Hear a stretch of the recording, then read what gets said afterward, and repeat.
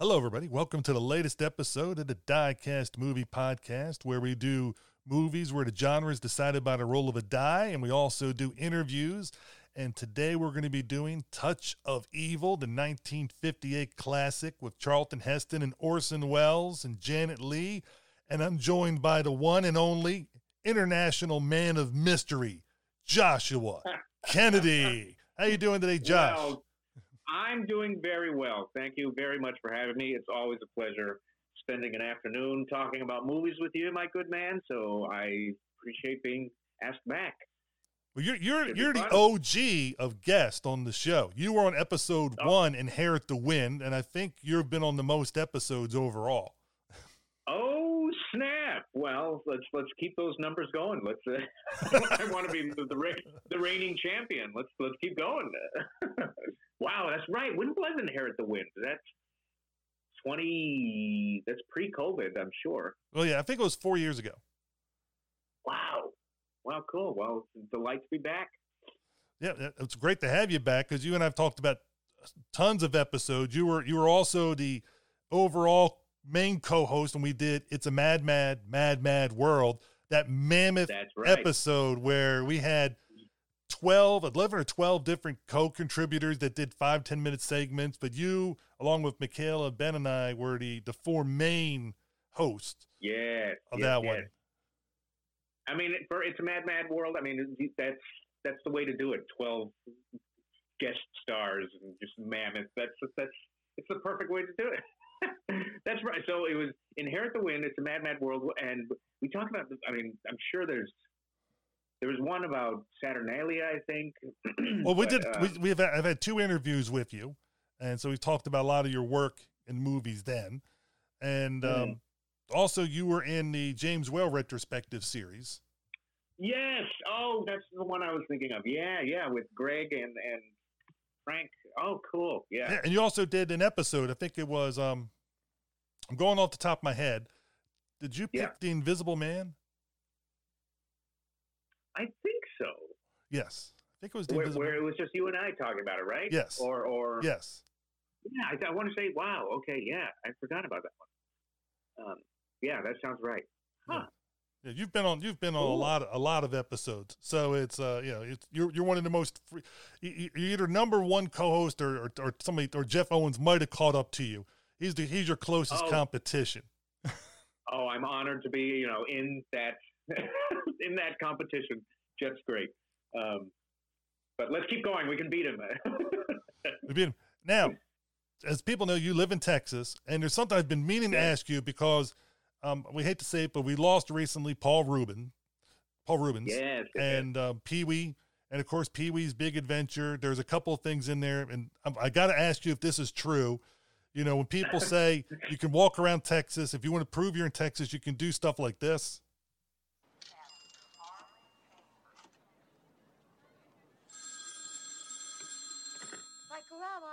Hello, Daddy.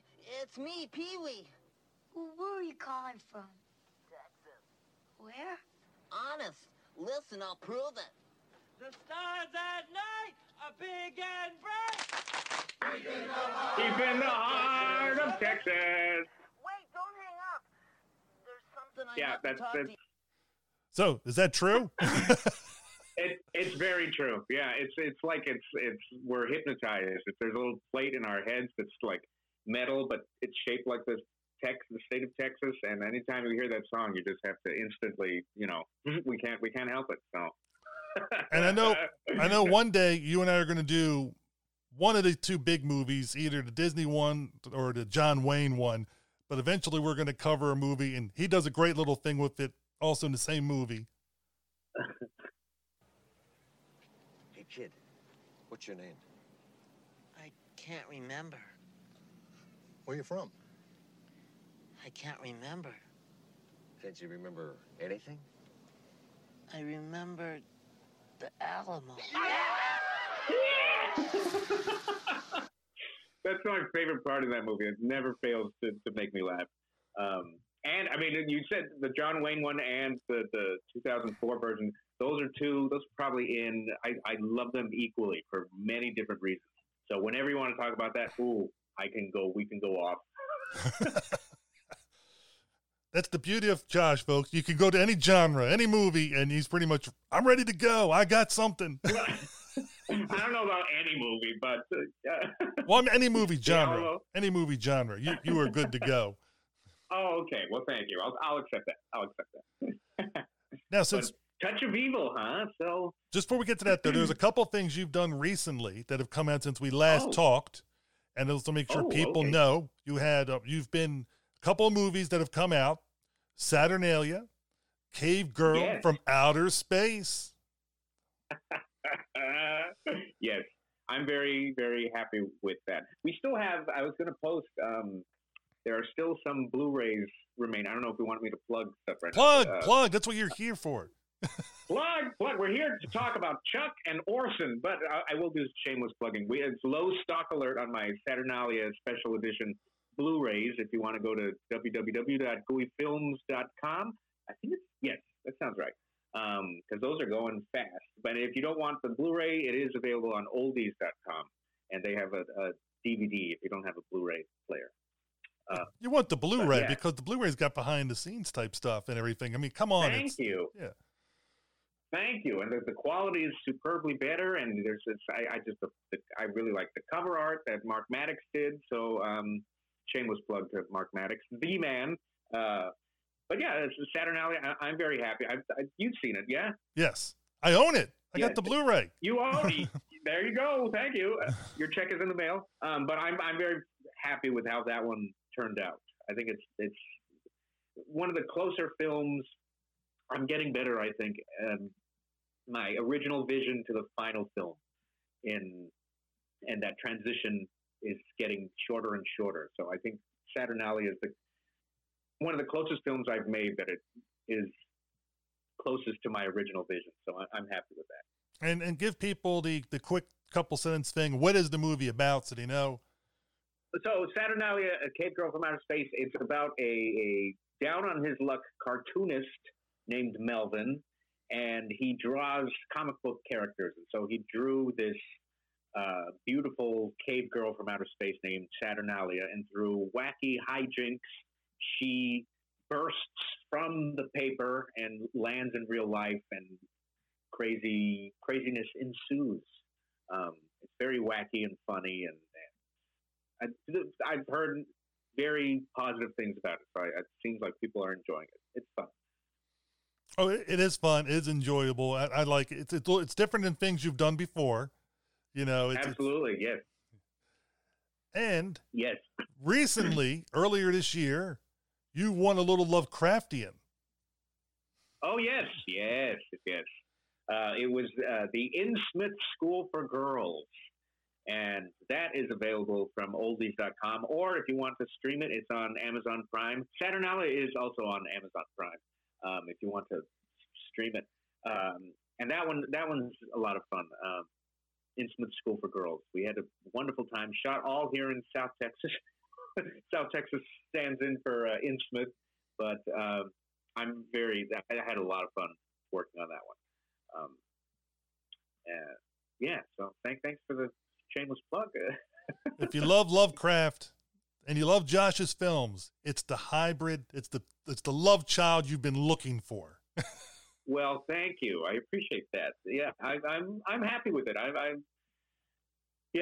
heard very, very nice things from Lovecraft fans, and that was big for me.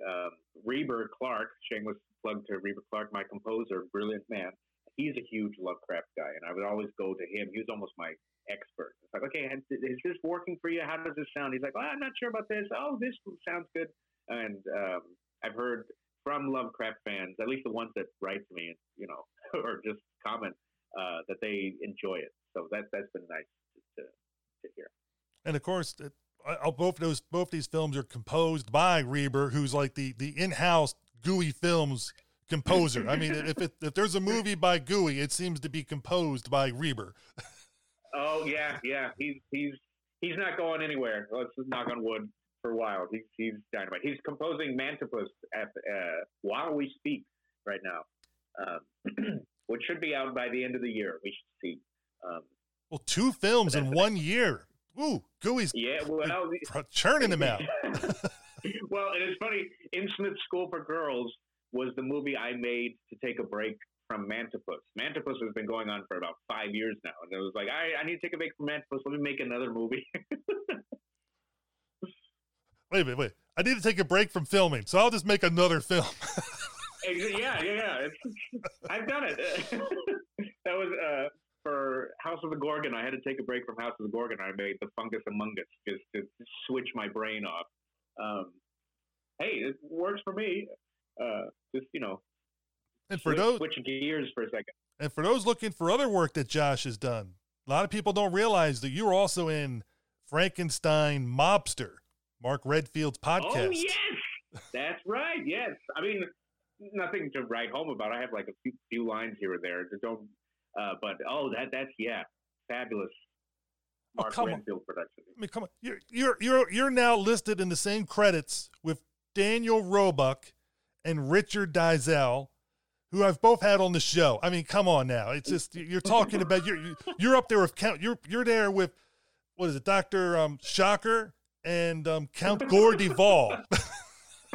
Okay, well, thank you. I'll take the praise. Thank you. But and I also wanted to mention congratulations on your Forey Award at Monster Bash. I mean, you talk about Daniel Rowe, he got one too. So congratulations to you. There's your shameless plug. That's very, very cool.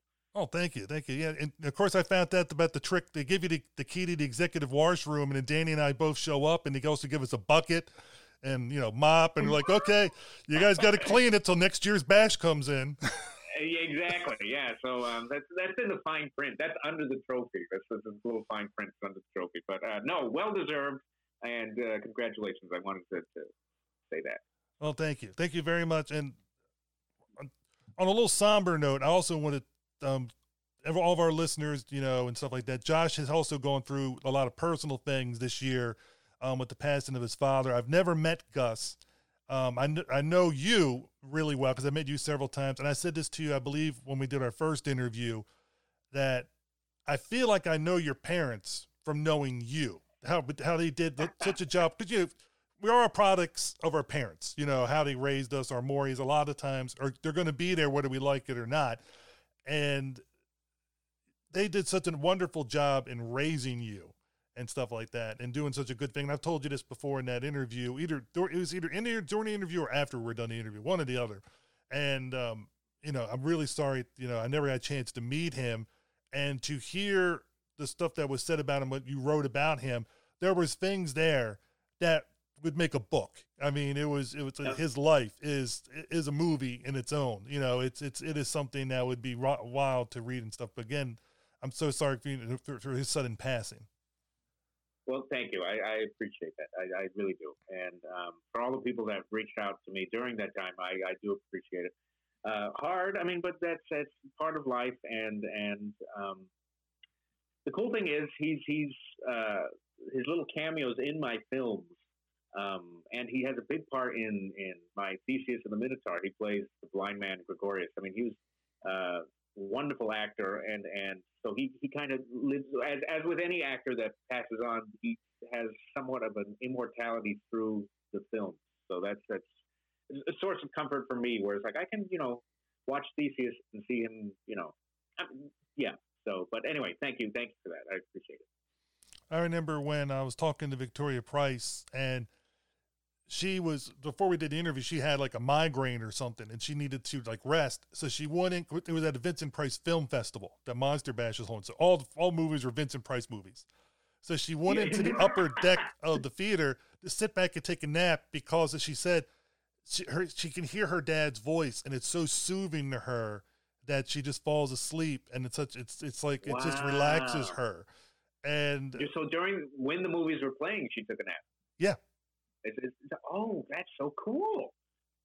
Wow. Because she's hearing her dad's voice, and it just puts her in a nice, relaxing thing. And of course, he's up there in the film doing this horrific thing to people, probably, because it's Vincent Price movie. It was a lot of horror movies that were being shown during those four movies that day. Or like, dude did 8 movies altogether. And, but I mean, it's just, you just hear the voice, and it's just like that soothing.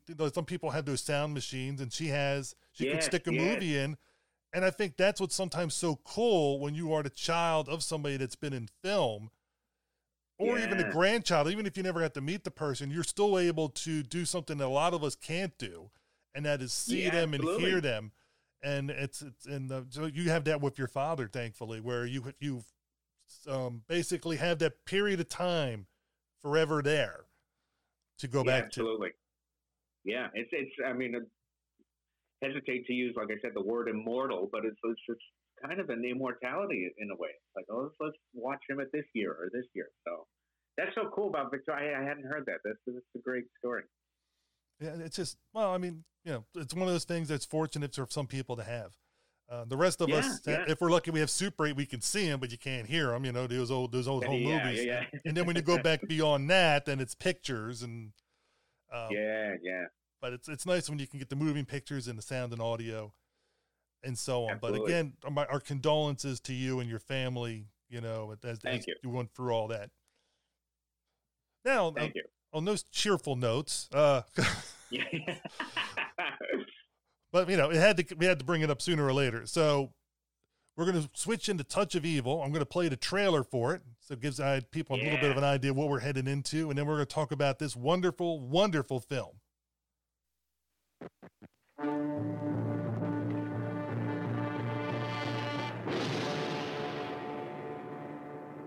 This was her wedding night. Where was the man she had married? Who were these hoodlums? Hold her legs.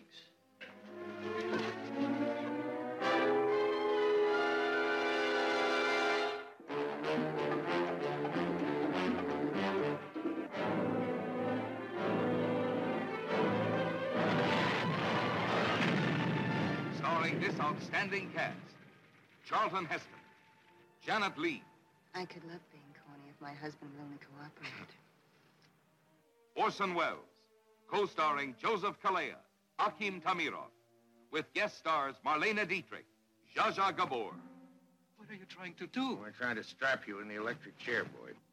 Only the offbeat, original, creative powers of Orson Welles could bring you so suspenseful, so gripping, so different a drama of love threatened by vengeance. Mike may be spoiling some of your thoughts. Mike? My husband, yeah. And if you're trying to scare me into calling him off, let me tell you something, Mr. Grandy. I may be scared, but he won't be. Of a struggle between titans. You framed that boy. Framed him! Of a manhunt like nothing you've ever experienced.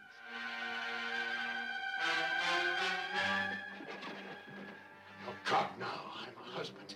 What did you do with her? Where is my wife? My wife!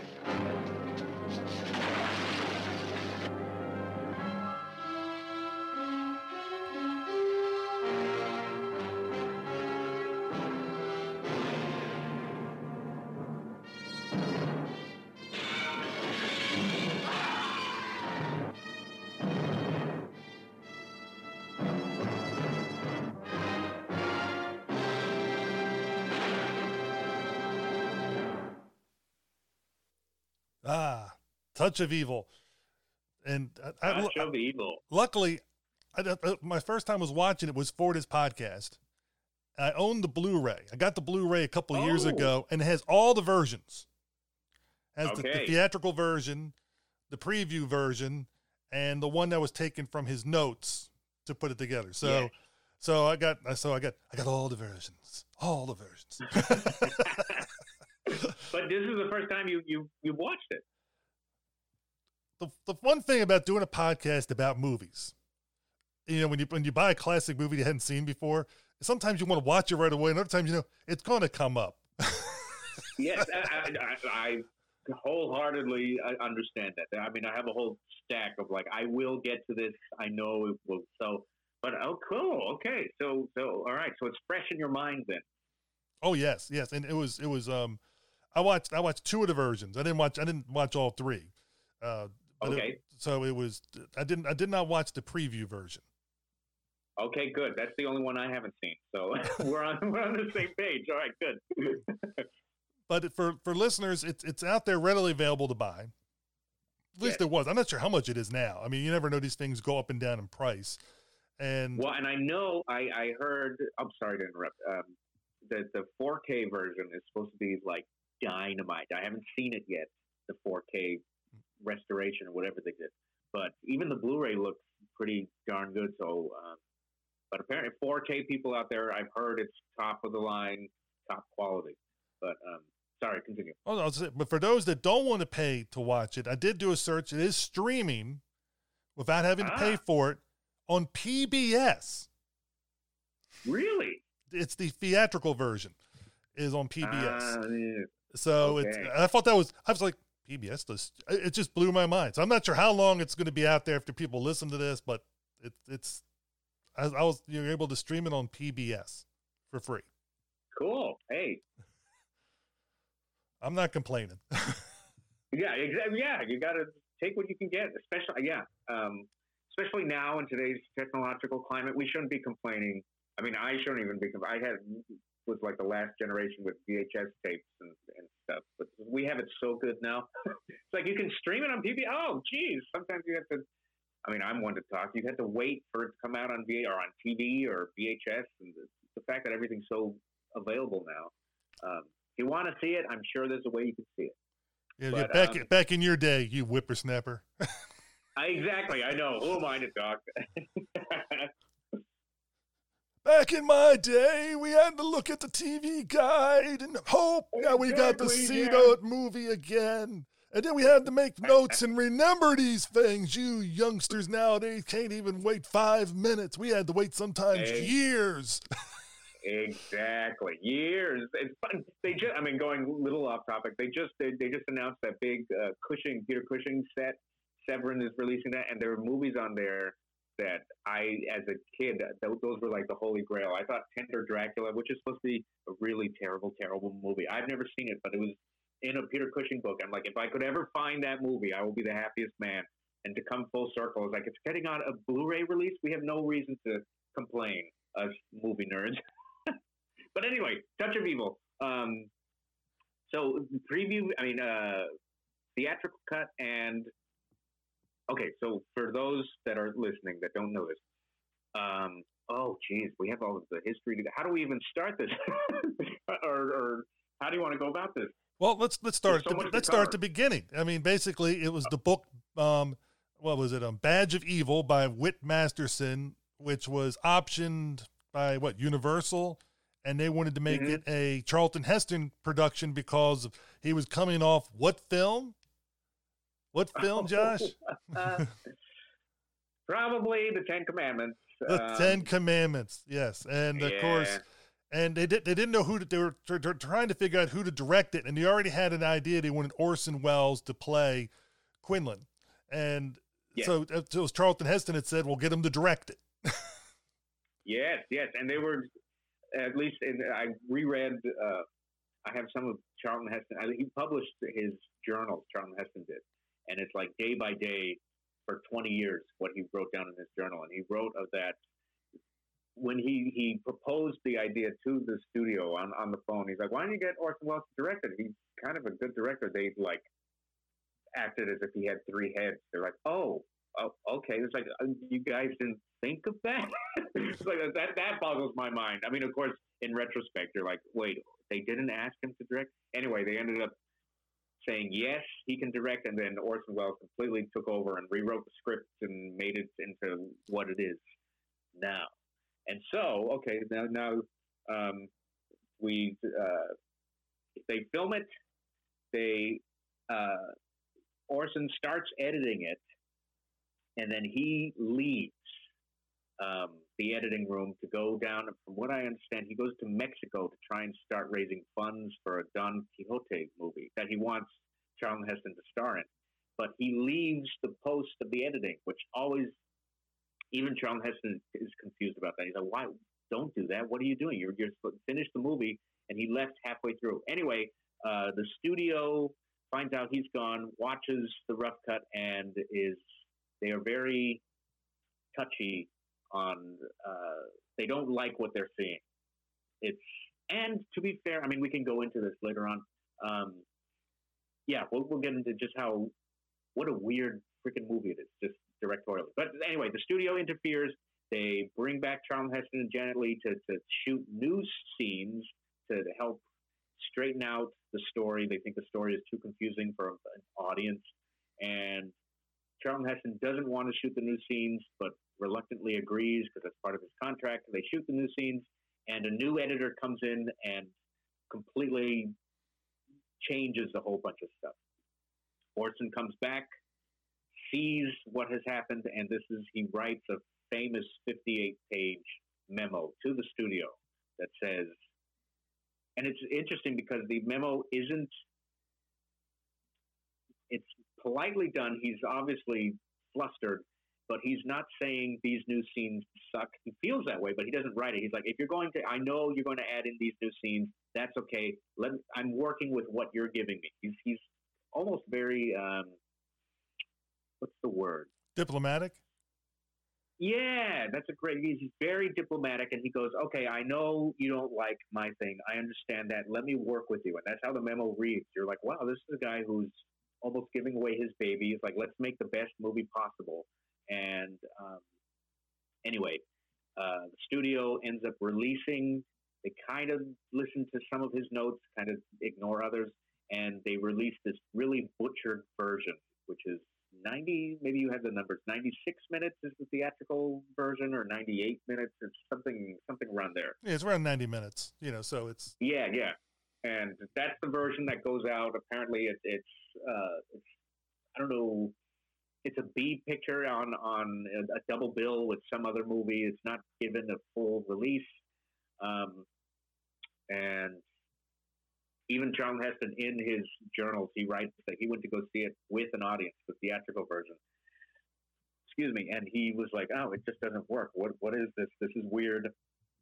Anyway, so fast forward, rumors about this film saying that it's a lost Orson Welles gem start circulating around the world. Universal finds some deleted scenes and throw that back into a release print in the 80s, I believe, and it's like a very long version. Anyway, someone comes up with the idea to get Orson Welles' 58-page memo and actually follow his directions. And they get Walter Murch, the great editor, to be in charge of the editing, and that is the reconstruction of that is they don't call it the director's cut. They call it the Orson Welles cut. They call it I don't know what the official title is. The reconstruction. We can call it. I call it the cut that follows his notes, because you can't really say it's the director's cut because we don't. Exactly. Yeah. The reconstruction, I guess, or like anyway. And most of the notes are very simple, but man, do they make a big impact, I think, and a lot of people think. But we can get into that. Anyway, so that's trying to highlight for those that don't know. The two versions we will be talking, because on the Blu-ray, you can see the original butchered version, the theatrical cut, and then the reconstruction. They have the preview version, but I haven't watched that one because I don't think there's much to see new in that. Might be wrong, but anyway, yeah. So there's that is good enough history. Yeah, I think, and also it gives people an idea of, again, a movie that's so different than what was being put out. That's always causes the suits. I always listeners, I always like to call them the suits, the studio, whatever you want to do. The suits, yeah. They're all like, oh, but this has never been done before. We don't know if audiences are smart enough to get this, and how could they figure it out? And of course, this happens to Orson Welles so many times in his career, where he's ahead of the game, and sometimes the studio is correct in that it doesn't work out in the box office. I mean, and because audiences were like, what? But then the other filmmakers see it and they realize, oh, and then it just spirals down the road, and then and you can go backwards in time, and you can say, oh, this was begot from that, and it all comes back to this particular work, and that's the beauty. So yes, it possibly was not the box office smash or hit of the time, but it was retrospectively something that was really ahead of time and caused a lot of things to happen. And you know, that kind of thing. And of course, this film is noted for so many different things, and it's just the cinematography is something with Russell Metty. It's breathtaking how he was able to set shots up, and it just kind of reminds me when I watch films like 12 Angry Men. There's certain films I like to watch over and over because you're watching the main action, and now you're watching the secondary and the tertiary things that are going on in the scene that you're not focusing on in that first viewing. And so this is one of those films, I think, that is, with repeat viewings, you get even more out of the film. And to me, that's the sign of a film that is great. When you can watch it again and again, you're always learning something new and different, and you're not bored with it. Where, to me, a good film is one, yeah, it's enjoyable, but it will not always hold up forever in the constant viewings. With great films, absolutely, they can be viewed almost endlessly. I think, but I shouldn't say endlessly, because I mean, even if you're watching a great film, if you watch it 100 times in a row in an endless loop, you're going to be like driven mad. No, but I know what you mean. That there's and I feel this about, I mean, Citizen Kane too, which I guess we can talk about. But it is so, Touch of Evil is so rich. It's like a 6-course meal, and because I in preparation for this podcast, I watched the theatrical cut, and then I watched the reconstruction back to back, and it wasn't tiring or anything. I was excited to watch. I was like, okay, let's watch it again. There's just so much going on in every frame. It's like, wait, how? And the story is constantly moving around. So you watching it for the first time, just honest reactions. Did it feel like a film from 1958? Your opinion? No, I really enjoy. While I was watching that, literally, the opening sequence has you on the edge of your seat because you know what's going to happen. Yeah. You just don't know when it's going to happen. That tension, that weaving in and out of, and for listeners that have not seen the classic opening sequence, a bomb is put in the trunk of a car. You see that right off the bat. You see that the timer is set for just a couple of minutes, you know, at the most. You don't, because it's one of those old egg timer type timers, so you can't really see the exact time, but you know it's a little bit. And this car is being driven, and it's going from, there's parts where there's a person moving a baby stroller, there's parts where it's other people, and you're just like, oh no, don't blow up now. Then suddenly there's Charlton Heston and Janet Leigh just walking in and out by the car. They're going through the border check. Boy, that's the one thing that doesn't hold up in this film, is how you can cross the border so easily. Oh yeah. That's I don't know what version it is, but Charlton Heston was like, you know, this is the one border in the world where there's not one gun emplacement. He says something where it's like, there's just a strip of land and there's no cops or gun emplacement. I was like, oh wow, how times have changed. But yeah, that first shot, the whole thing. Again, for people who are probably listening to this, they already know this, but in case there's two that don't. That first scene with the bomb being put in the car is made as one shot, which, I mean, we take for granted now. Digital, and, you can shoot anything for as long as you want. This was so ahead of its time. It was like, we're going to show all of this, and we're going to keep, the camera's going to move the entire time. We're going to be on a crane. We're going to see above houses, below houses. We're going to be on the street. Just the sheer balls of Orson Welles, I guess you could say, or just the sheer madness of Orson Welles. Says, we're going to show this in one shot. That alone is worth watching it. It's like, watch the first scene. All right, I'm set. At least in terms of 1958, and that was the point I was trying to get at. It's so fresh, even now in, what are we, 2023? It's like, this still holds up, and just like a cracking piece of cinema. I mean, you're not bored once during it. It's like, okay, it's fascinating. And the whole time I'm watching, I kept thinking, I hope you don't know what's going to happen.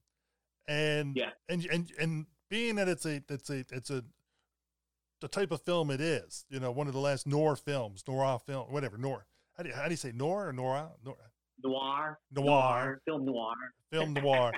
It's, they can have really sad endings or normal endings, so you don't know where this is going to go, because that type of film, and I was attached to certain characters so well that I was just like, oh, please don't go this direction, don't go this route or that. I don't want to spoil how it ends, but it's just, you're just like, oh, which tells you're drawn in, so well with it, and it's shot in such a way with the perspectives changing with who you're following. It's almost like a relay race where they're passing the batons, but unlike a relay race where it's a different runner each time, the other guys come back in to take the baton again. It's like they're and I find that fascinating to watch. But the opening scene was not my favorite scene.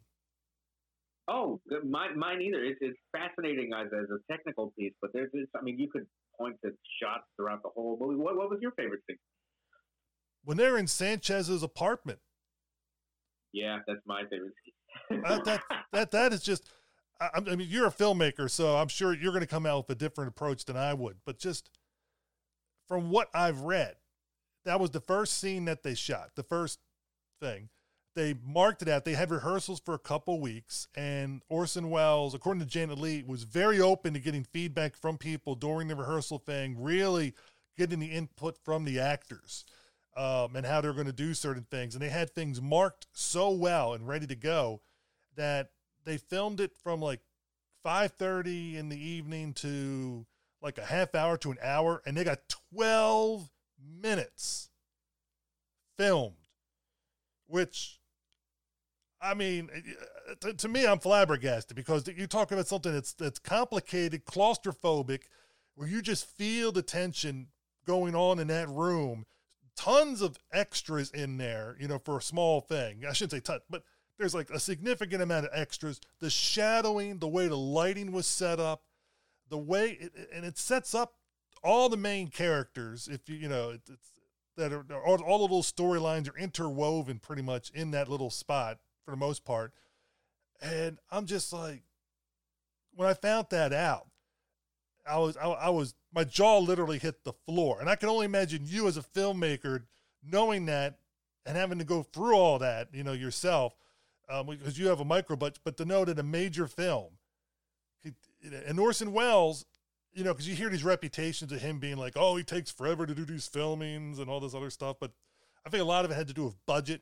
I don't know a ton about the thing, but it just shows you when he's on his game, it's like boom, boom, boom. We got it all in the can. And that was gold. Gold. He was like Rumpelstiltskin spinning straw in the gold with that film.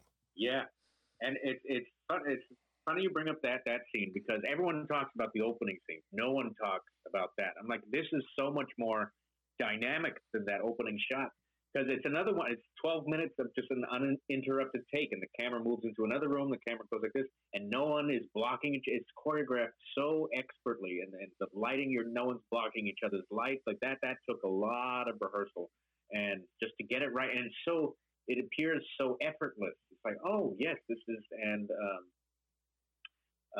to add on to your story about them, they rehearsed for so long, and they had, as they were rehearsing, there was studio brass in the studio. The suits, like you said, their arms crossed. They're like, they haven't filmed one thing. They haven't, the day is going to end. We want to see some dailies, and they were pushing Orson. Is like, no, let's film something. He's like, we're not ready. They do the take. They get the 12 minutes, and he goes, okay. With that, he like has a clipboard, and he goes, all right, we are now 2 days ahead of schedule because we did all of these. We did 12 minutes in one shot. We didn't need close-ups. We didn't need to cut away. We didn't need new setups. We didn't need to change the lighting. We did it all in one. We're 2 days ahead of schedule. Let's keep going. And everyone was flabbergasted. But I wonder, because it's that scene and just, the whole shape of the movie is so strange. And the fact that it's shot on so much location, I think, is a big deal. Like you can tell the scenes in that the studio went back and reshot because a lot of the stuff where they're driving in the cars is actually driving in a car. They hook up a camera to the car, and it is like that scene with Heston and the guy from the DA's office. They're going down the alleyway really quick, and it's actually shooting in a real car. And then there's another scene earlier on with Heston and Janet Leigh in the reconstruction, at least, which was a scene that the studio went back and reshot after Orson left. And it's the classic 50s, we're on a studio lot and we're in a car and we have the projected backgrounds behind us. And it stands out so bad because it's like, okay, this isn't Orson Welles. Every other car scene is they're cramped. You can see the cameraman's like cramped in the back seat filming the front, or they have it strapped to the hood of the car. And anyway, my point being, all of these things that we kind of take for granted now as modern audiences, I'm sure being a suit and very conservative at Universal Studios, watching the rough cut, and you're like, it must have been such a mind trip to see, wait, you're outside? This doesn't flow like a movie. There's no, heroes music coming in. It's so avant-garde and different. And that's what makes it so visceral. I can only imagine how the suits were watching it and why they wanted to change it and meddle with it. Because it's even now it's fresh, but I can imagine how it looked then. You know what I mean? This had to be totally mind blowing to an audience watching it in 1958. Even that version that went out, which is the first version I saw, and I'm like, I'm on the edge of my seat. I'm just being drawn in, and to know, how he's filming it and doing these different things. And I think from what I've read, that was one of the few things that he shot on a set. Everything else was shot in locations, but the apartment scene was a set scene, which it had to be because of, obviously they had to have the walls removed in order to make in order to be able to do what they wanted to do with that claustrophobic feeling, and to get it that way. But the lighting is so impressive, and the way the angles are shooting up, so it makes it even more claustrophobic because you're seeing the shadows of the people on the ceiling and the walls, which makes it feel like there's even more people in the room. And as people are coming in and in, it gets tighter and tighter. And then eventually, as the scene starts to end, people start to funnel out. And then you have that, really when it's just a couple people left, there is one other person still in the room. We're just not seeing him on the camera at the time. But when Vargas and Orson and Quinlan have their confrontation in the doorway, when Vargas comes right out and says, "You have framed this guy. You set him up, and you know you did." Yes, framed him. Oh yeah.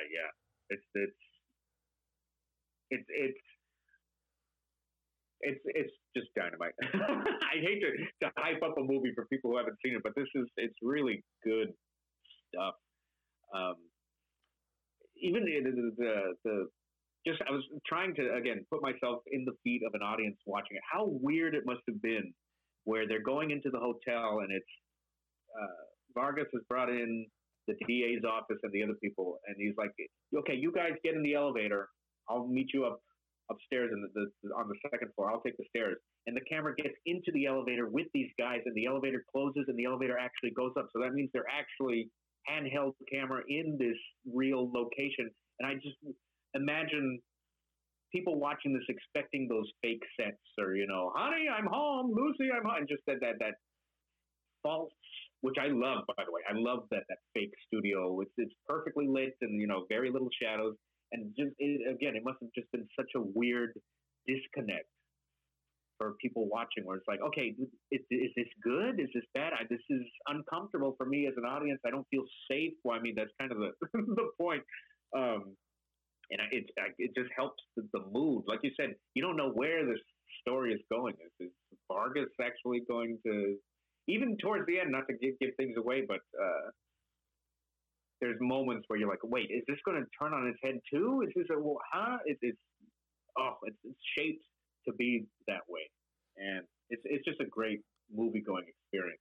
With portrayal after portrayal after portrayal going through this movie. I mean, it's just like, and that's what I mean. You just don't know what's going to happen. It's like, this guy's portrayed this guy who's portrayed that guy. And we'll just, it's yeah. But he's teaming up with him. He's going to turn on him. Yeah. But to let people know, Charlton Heston plays Vargas, who is the one of the leading prosecutors, I guess, in Mexico, who's going after a drug kingpin type thing, and it's supposed to be testifying him on a few days, and the family is trying to stop him from testifying, but they don't want to kill him because then it would be figured out, and the guy will still get, suffer repercussions. So they're trying to do it in a way to take away his power by setting up a thing where they're going to smear him and his new wife, who's played by Janet Leigh. And they just literally got married prior to the movie starting, because this is like they're supposed to be the start of their honeymoon, and then the bomb goes off and everything goes to hell in a handbasket, so to speak. And Orson Welles plays this legendary in their community police captain, Quinlan. And it's just staying with the three leads, I think this has got to be Orson Welles' one of his best performances. I mean, it's in his top three. I mean, it's got to be in his top three for everybody. This is just amazing. I was blown away that the way he played this despicable, unlikable, unattractive. He looks terrible, and he's by design. My blood pressure rises just watching him in this movie. I'm like, do you need to sit down, Orson? I mean, I know that's the character. Like, Hank, sit down, please. You're about to keel over with just how it's just, the act is the makeup on him. I mean, he's a big guy, but I'm sure they put extra stuff just to make him extra big. And the delivery of some of his lines, I'm like, he's like one sentence away from a heart attack. It's you cannot not look at him. Anytime he's on screen, my focus is even watching both versions back to back. I'm like, I can't not watch him. He's a marvel to watch, and so many great lines. I really like that. I want to prove to you I'm not talking out of the back of my neck. And like it's gross and slimy, and I don't drink. You know how my wife died, right? Well, she was strangled, Pete. Oh, it's masterful. There's a great. I'm sure you've heard this.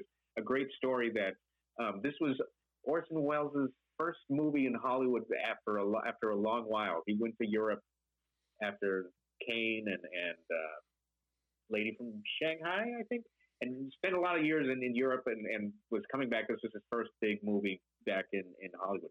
And they were filming on set. He was in this big fat suit and the awful makeup.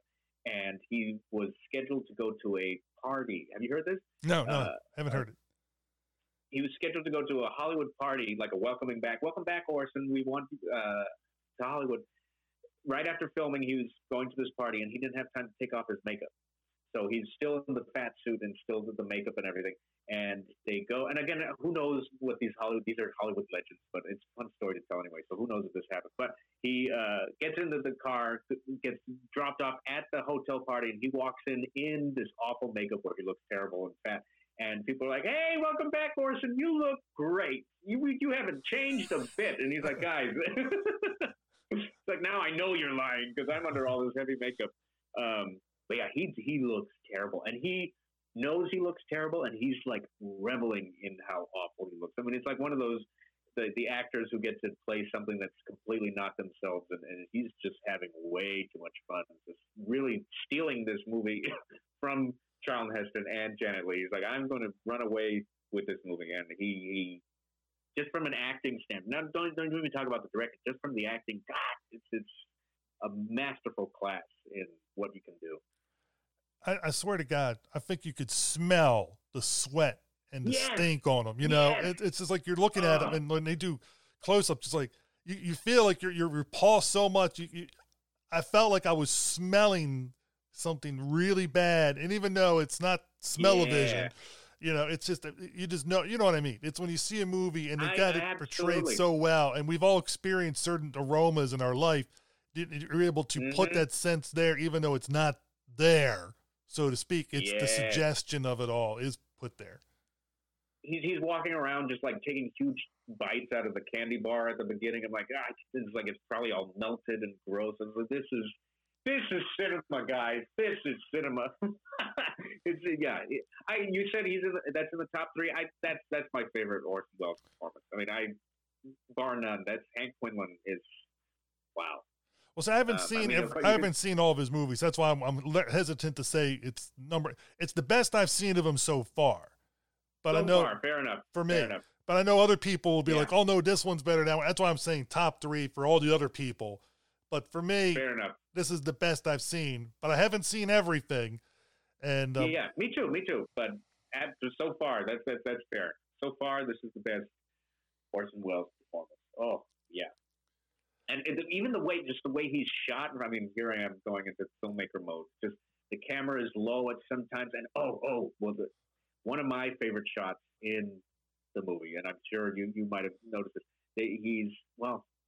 Spoiler. Do we talk spoilers? There's a scene where he's going after someone. He's going to kill someone.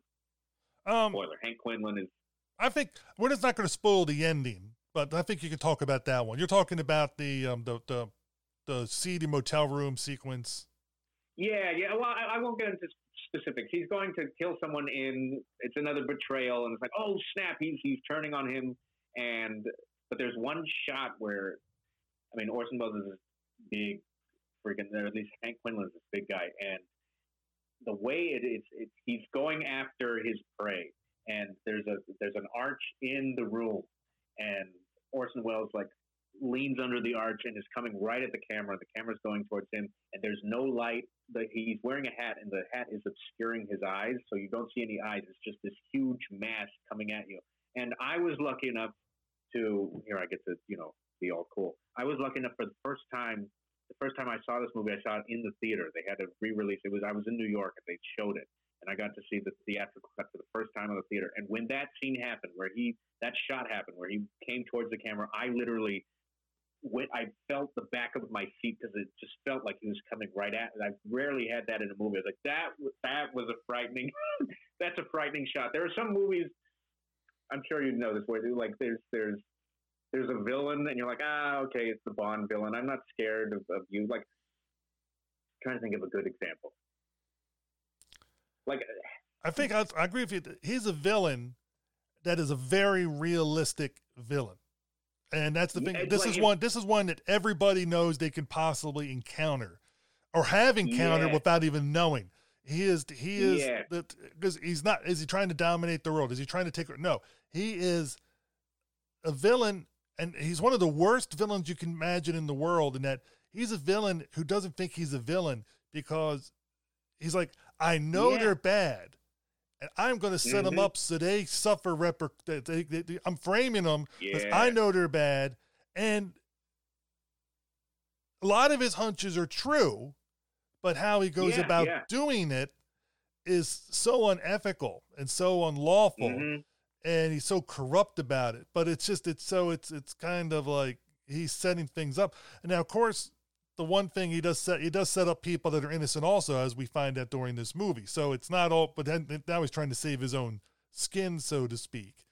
So he's not. So you can't always say, oh, he only frames the bad people.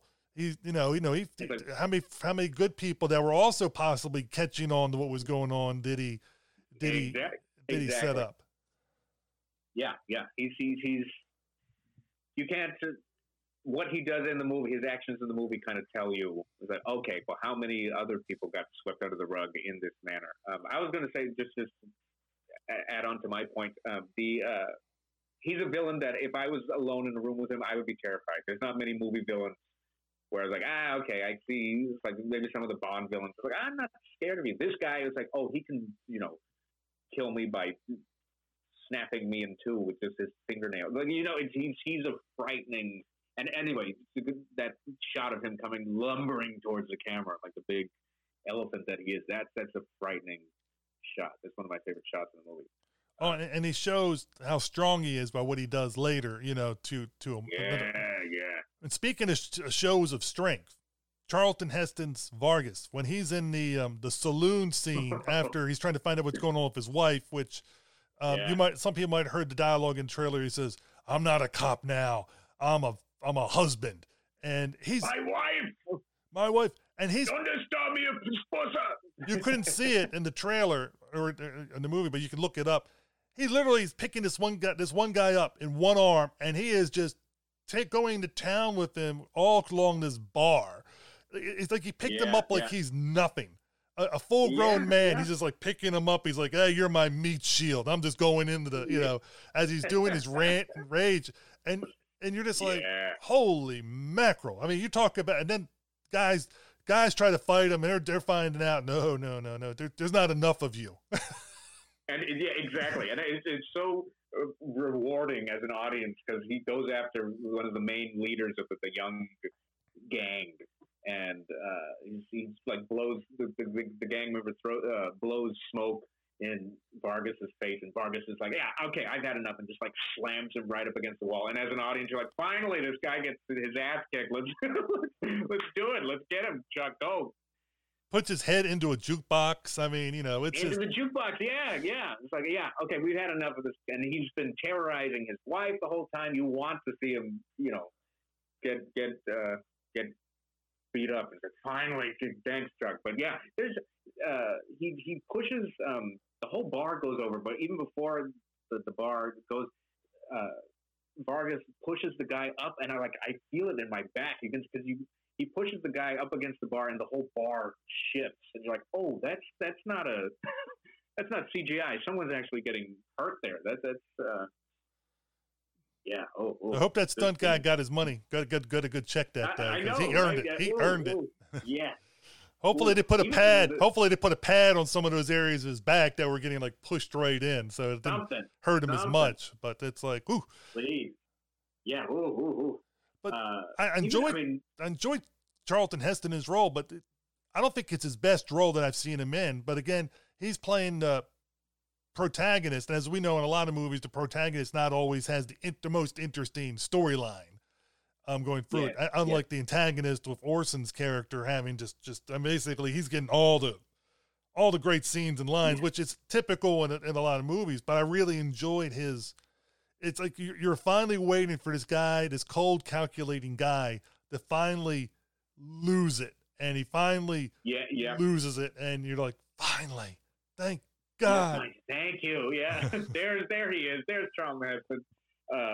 Well, and even later on, some later interview from the movie's production, Heston says, he goes, yeah, as soon as Orson became the director, he rewrote the script and started doing all his things. And he goes, and he made his part bigger than Vargas's. He's like, which is okay, I understood. And that, like, the apparently, according to him in that interview, that the shift away from Vargas to make Quinlan the more, interesting character was part of Orson's design. But it makes for a better movie. I mean, it's kind of that, like you said, the hero needs to be the hero, and the antagonist is always the more interesting. I mean, usually in the Bond films, it's like the villain is more interesting than Bond. I mean, that just goes with. But man, is Hank Quinlan so much more fun to watch.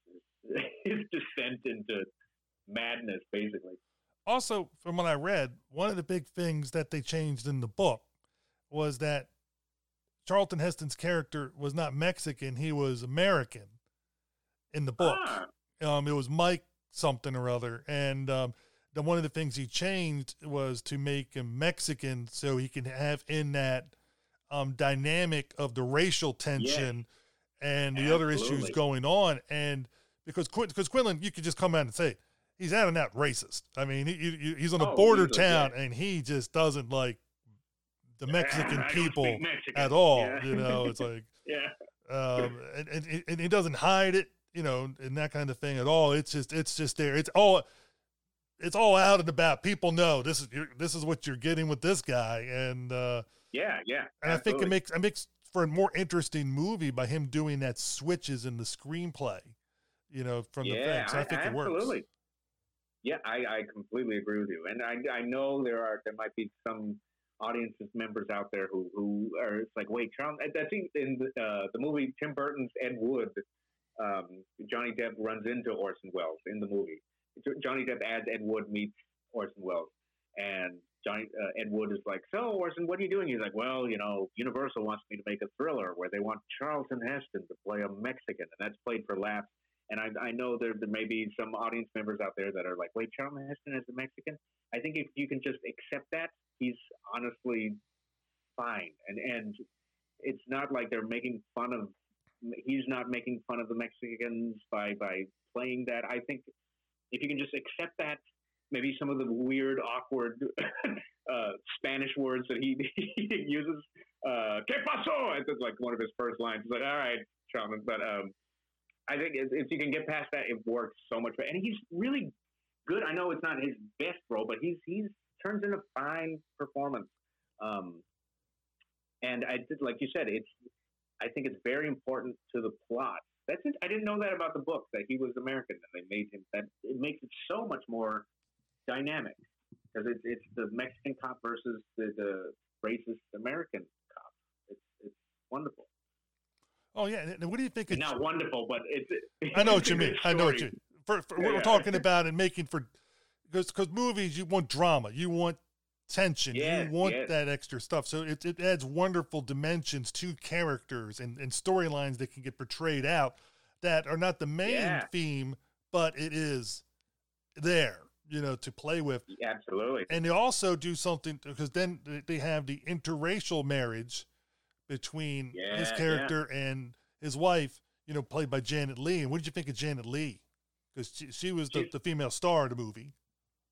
She's wonderful. I mean, and people have always tied this film to Psycho, which is 2 years later, 1960, where it's like she's the lovely, wife or girlfriend, and she ends up at a hotel and in her underwear, and it's just the interesting parallels between the two. She's in danger in a hotel in both films. But I always enjoy her. She's fine. If I could make any, but this is more of a screenwriting thing. It always bugs me, and maybe you'll agree that she's walking home or walking to the hotel, and she gets accosted in the street by these punks that are working for the is it the Grandy family, right? Yes. Yeah. And she gets the letter, and they hand her a piece of paper, and it says, "Please follow this young man. He has something for your husband." And she goes, "Well, what do I got to lose?" I think that's more of a screenplay problem, but that always bugs me. It's like, really? Are you that dumb? Susie? Really, Susie? But, I mean, she plays it, and she holds her own. She follows the punks into this other place, and she meets Uncle Joe Grandy, who's Akeem, what's his name? The actor? Oh, Akeem Tamiroff. Or Tamiroff. Tamiroff. I mean, Akeem, and talk about stealing scenes. That guy is wonderful in this film. And he's another one you just can't stop watching. And my point being, so he's masterful acting, and he's this, slimy gangster, anything. And she's holding her own against him, and you believe it. She's like, yeah, they're having the scene, and everything she says, he's like, yeah. It's like, well, you don't want to mess with my husband. Yeah. And she goes, yeah. And she goes right back at him, and there's she holds her own. She's not just a pretty face, or she's not just, the 50s damsel. I mean, she does eventually become that, but she holds her own in those early scenes.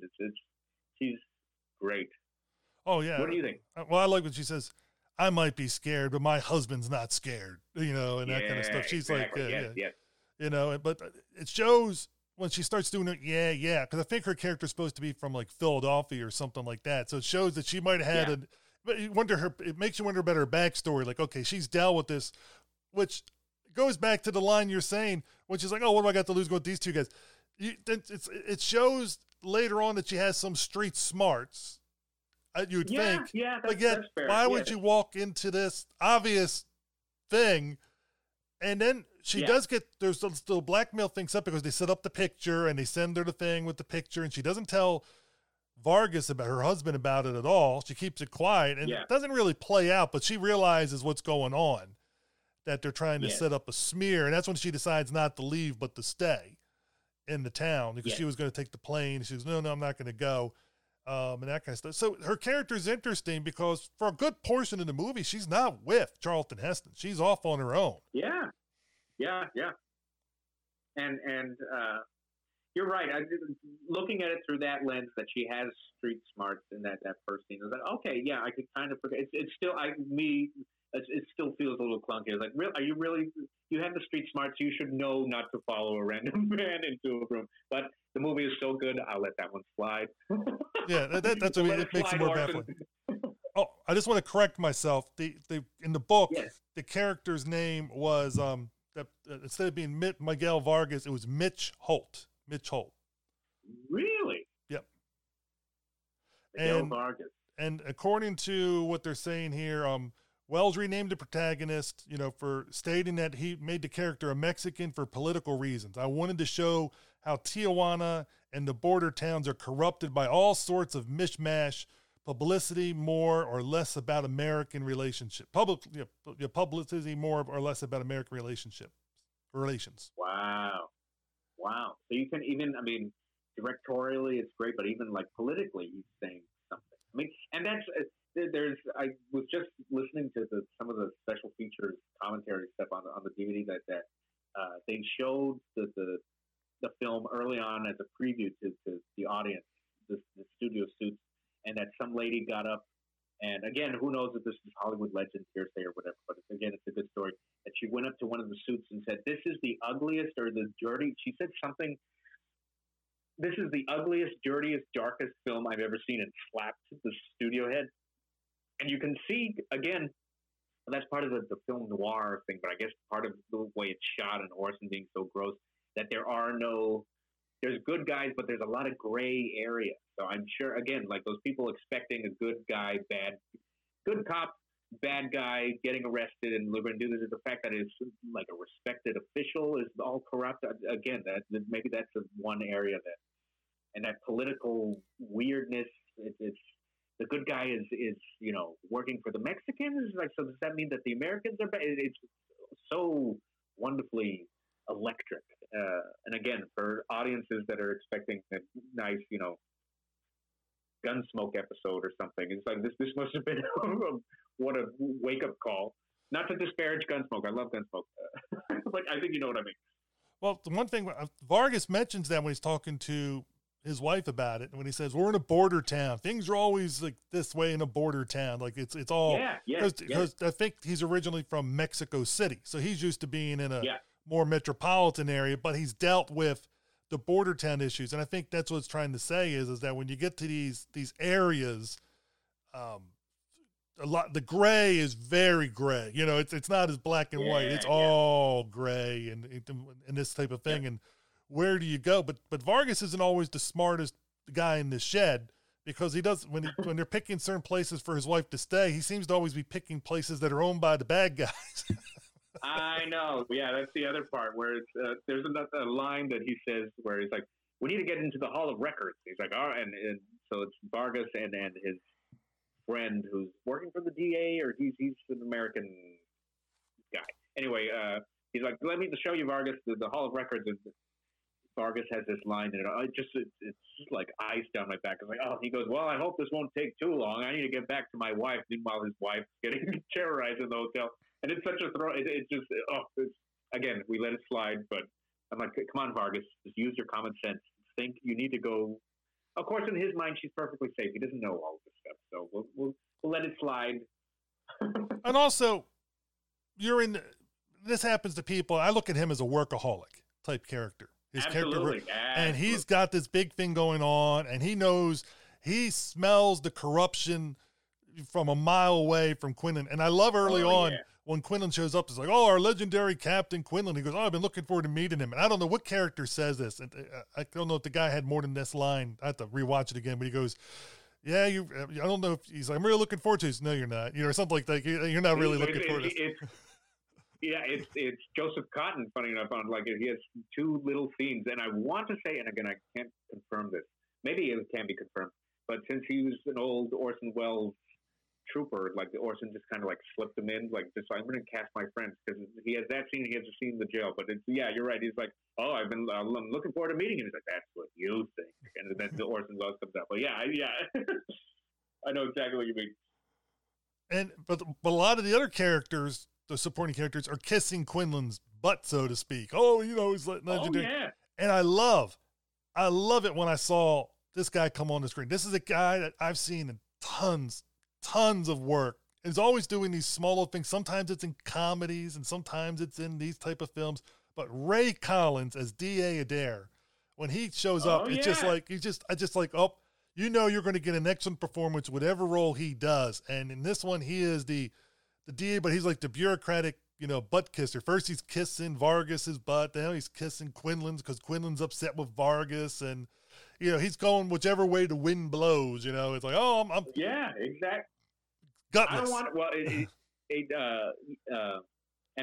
another Orson Welles, bit player from the Mercury Theater days. But my favorite Ray Collins moment is Orson Welles is stomping out and he throws his badge down. He's like, I won't accept that badge until the people of this county vote it back. And all Ray Collins does is, ooh, and it's such like it's like, how dare you say that? It's terrific. Ooh, how dare you? How could you say such a thing?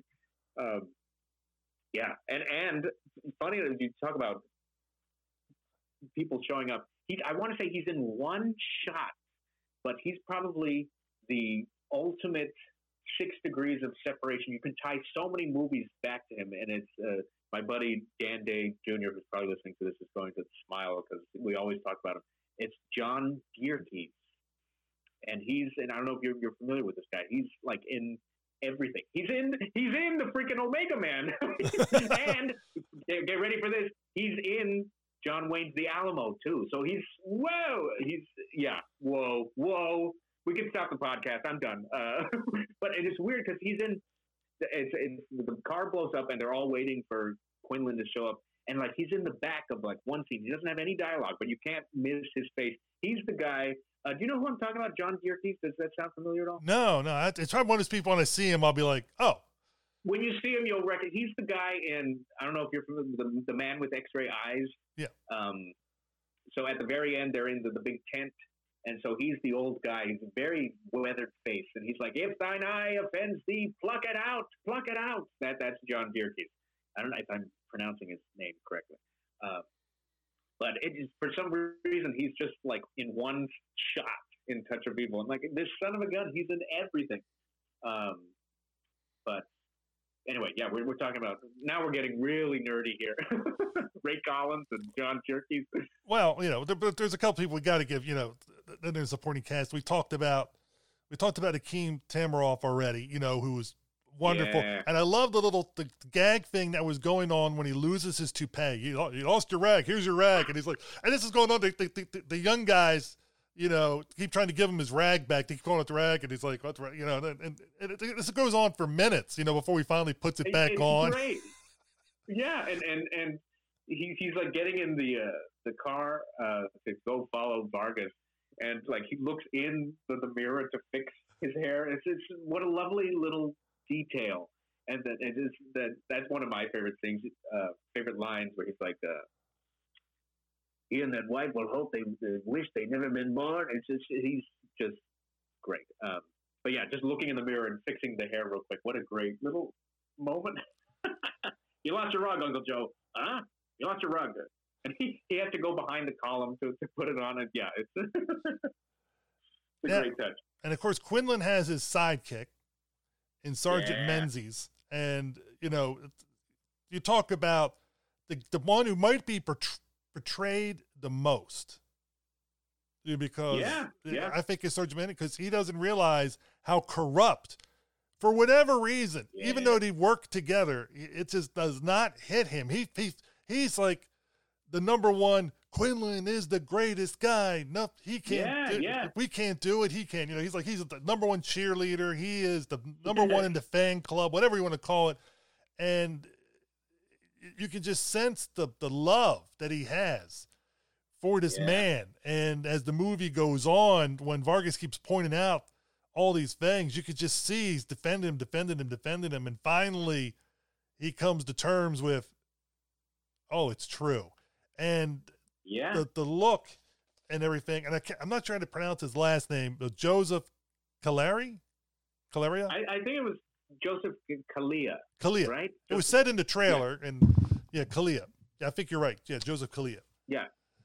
Who, by the way, you get ready for this, plays Juan Seguin in John Wayne's The Alamo. Oh my God! It all comes back to The Alamo.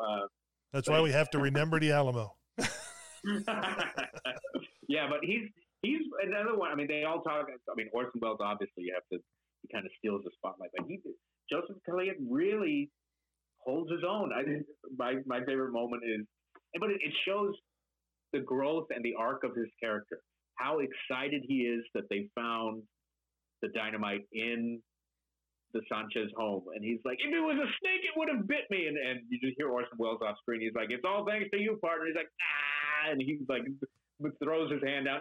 It's not me. And just how joyous he is because he thinks they have aided justice and done, and just to see his descent into, oh, this has all been terrible. The axe in the burger case, you killed this guy. Well, I found his cane. It's really good. And funny enough, in the reconstructed version, this wasn't in the theatrical version, they have that scene where he drives Janet Leigh to the hotel. And I was like, this is a really important scene. Why did they cut this for the theatrical version? I was like, this kind of tells everything. There's little moments throughout the reconstruction where you're like, why did they cut this? This is kind of important to the structure of the story.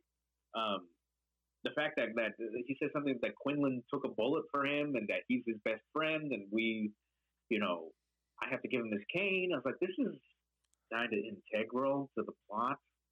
Well, and also him bringing the cane to Quinlan establishes that Quinlan leaves his cane behind a lot. Leaves his cane. There's so much in those missing scenes where it's like, this is a plant and payoff. There's even the, getting really nitpicky here, but the fact that they, in the theatrical cut, you don't see, Orson Welles gets up towards the end and he sees Menzies outside and he goes, oh, I must be drunk. I thought you were Vargas. And then in the reconstruction, you actually see Vargas look in the window and you see Orson Welles or Quinlan see him, giving him a reason to say that.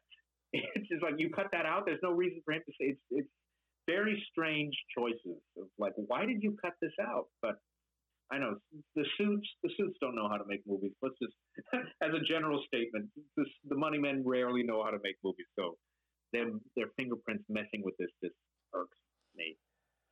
But the other thing I think left unsaid, but I thought this was where the movie was going to go. I don't think this is going to spoil anything. I thought Menzies was being set up to be the fall guy. Like all these things, because he's always the one that finds the evidence that was planted. So that if it ever comes to where Quinlan gets caught, he's going to be like, oh, I never found it. Menzies found it every single time.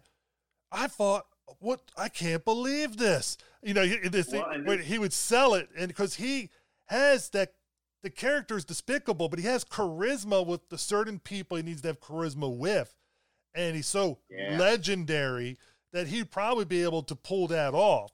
And so Menzies has always been his pocket ace, that if he ever got caught. And I was thinking, that, the movie could have went a different way, and this could have been, the ultimate portrayal. But Menzies was the only character I think that had a true arc, where he had like the change, where a change in his thing. The rest of them pretty much stayed status quo, but except for Menzies. Well, he's the one that has to come over to the other side to overwhelm the other side. That one, and it's a cool thing that you come up with. That would have been an interesting plot point. But I think that's a mark of a good storyteller, where you don't know where it's. So in your mind, you're like, okay, where is this going? If he does this, that means that this, and it just keeps you guessing until the end. So that's cool that you were able to do that. And there's some movies, and I don't want to use Gunsmoke because I like Gunsmoke, but like the movies where it's like, okay, this is the bad guy, he's gonna get shot at the end. We know this is gonna happen. This is so fluid, and it's like, wait, is Quinlan gonna end up winning? Is he gonna get away with this? Is this corruption? Is this blah blah blah blah blah blah? And listeners, you'll have to watch it to find out, does Quinlan get away with it? Does he not get away with it? It's like, I think a lot of people haven't, even though this is a classic movie, and I know people say, well, this movie's been out for 65 years now, just about. Something like that. And so it's just like, so we're talking 65 years. I know people say, oh, it's been out 65 years, we can spoil everything. And I'm like, we're doing a movie discussion, but when there's certain movies that, yes, they've been out a long time, but I still think the average person hasn't seen it. I mean, I'm a film enthusiast. I didn't see it till recently. And, Yeah. you know, Yeah. so it's just, so I always try to keep that in the back of my mind, you know, like we spoil some things as we have to when we discuss a movie, but this one I think we can discuss all the way through our full discussion without having to spoil the ending. Some movies you have to spoil the ending because the ending is so critical to Important. the discussion where you're literally trapped. And we have to bring up the legendary actress who's in it for just a few scenes, but just so pivotal, Marlene Dietrich. I mean, Yeah. Yeah. What can you say? I don't know where I heard it, but that she was a friend of Orson Welles who just like asked her to be in it. And again, Hollywood legend, who knows what's true or not, but that the Suits were watching the dailies and her scene came up and they're like, wait, is that Marlene Dietrich? Who did we hire her? This is like, it was almost like she's Orson's friend. Hey, come on down. I have a part for you. I wrote this part for you. Could come on. And she just, And, but that just, I hope that's true. Where it's like, wait, how did we get Marlene? Isn't she retired? What is she doing in this movie? I just love that idea. And she's another one you just can't not watch. It's like, oh, that's hypnotic. Your future's all used up. You know, he was some kind of a man. It's just, it works. It really works. and she looks so much younger than she actually is. Yes. I mean, because I looked it up, you know, because, you know, just like, I think she was like 57 or something like that at the time, but she looks like she's in her 40s. Wow. And I mean, hey, he published it, so I'm not, you know, saying anything that's not been said. Heston in his journals writes, he's like, she's the sexiest grandma I ever saw, something to that effect, or something like that. But yeah, she's hypnotic, like I said, on screen. She's wonderful. Yeah, she was born near the end of December 1901. So Wow. So she's like 56, 57 years old when they were filming it. You know. Wow. And that's, I mean, Wow. it's just like you, Ageless. yeah. That's, I mean, you look at it, you're like, wow. I mean, because it's everything. It's her wig that suits her so well. It's the way she's lit. It's the way she's shot. It's the way she acts. When she's walking away at the end, you would never guess. Wow. I didn't know she was that old. It's just one of those things. I was blown away because I was looking. It's like, wow, you know, I wonder how old she was because she's got to be in her 40s. And when I saw that in 1901, I'm like, what? Wow. What? Say what? Yeah. Yeah. It's like Tom Cruise. Tom Cruise is 60. What? No, that can't be right. You know, some people are just born always like, you know, with that internal youthful look, you know, for forever. When did she? Do you have when she passed away? I think it said 1992. No way. So she lived to be like 90, 91. 1992. Yeah. Wow. Okay, that's awesome. Yeah, and just like you said earlier, the film is peppered with these wonderful actors, and it's just nice to watch actors act. Just they're doing their thing, and like I love your idea of the relay race. It's like, okay, and Marlena take it. Okay, and now Ray Collins take it. Okay, Orson will take it for a while. Okay, Chuck. Okay, now Janet Leigh. Oh yeah. Freaking! I mean, I guess that was your next thing. Dennis Weaver. You knew we were weaving out our way to Weaver. Come on, I mean, when I saw the opening credits, you know, because the theatrical version has opening credits, showing all the actors and stuff, and it's just, and I saw Dennis Weaver. I'm like, Dennis Weaver's in this movie, and I was watching for him because it takes a while for him to show up in the movie, and he's the night manager. Yeah. Boy, you talk about playing a kook.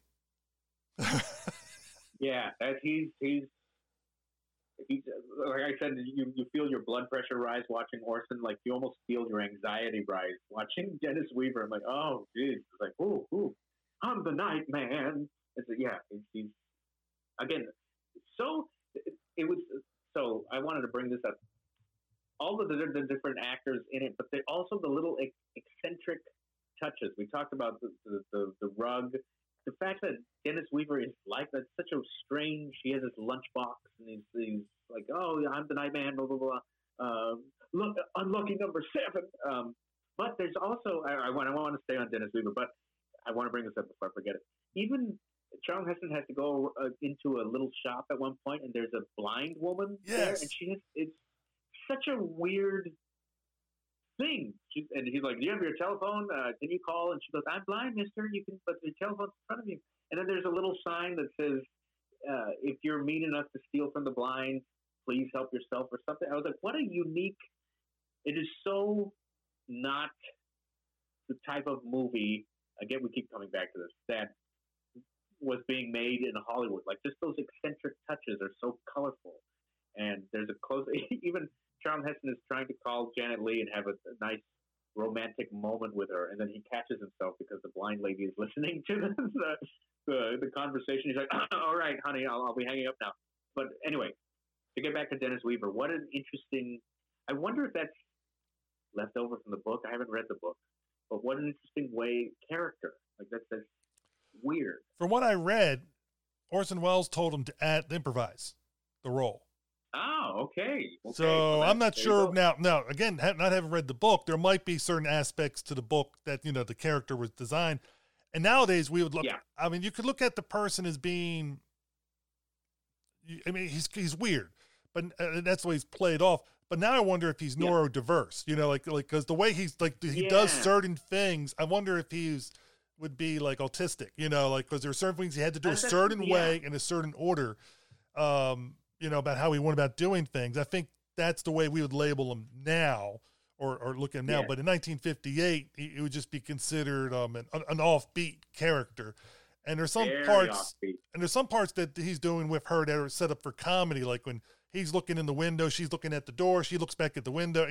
There was some tension reliefs there from his character. So I think he was mostly set up to relieve tension. Yes. Well, and then, I mean, logistically, you kind of need someone, not even saying that he's autistic or something, but he's not the just as a character, he's not the sharpest guy. Like, you don't want, freaking Ray Collins hosting the hotel, or like being the main, like, you almost need someone who can be taken advantage of for things to happen at the things that happen at the hotel. So from a storytelling standpoint, I can kind of see you kind of need someone who's not all there to be taken advantage of, unfortunately. Yeah, well, it also shows up things that we hadn't been seen yet, where like the youth group is there and what they're doing, because his character is there. Yeah.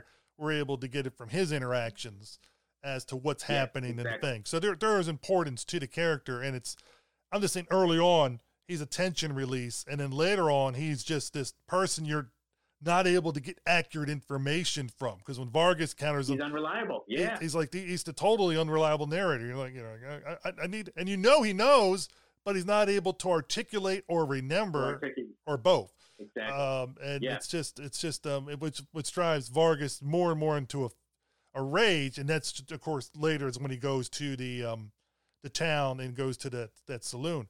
But going back to the thing you brought up about Vargas going over to the shop to make the call with the blind lady. That was the scene that was taking place while the Sanchez apartment's going on. So there was, like, we talked earlier about how they shot all that stuff, but they do interspace it with these scenes where later Charlton Heston leaves and comes back.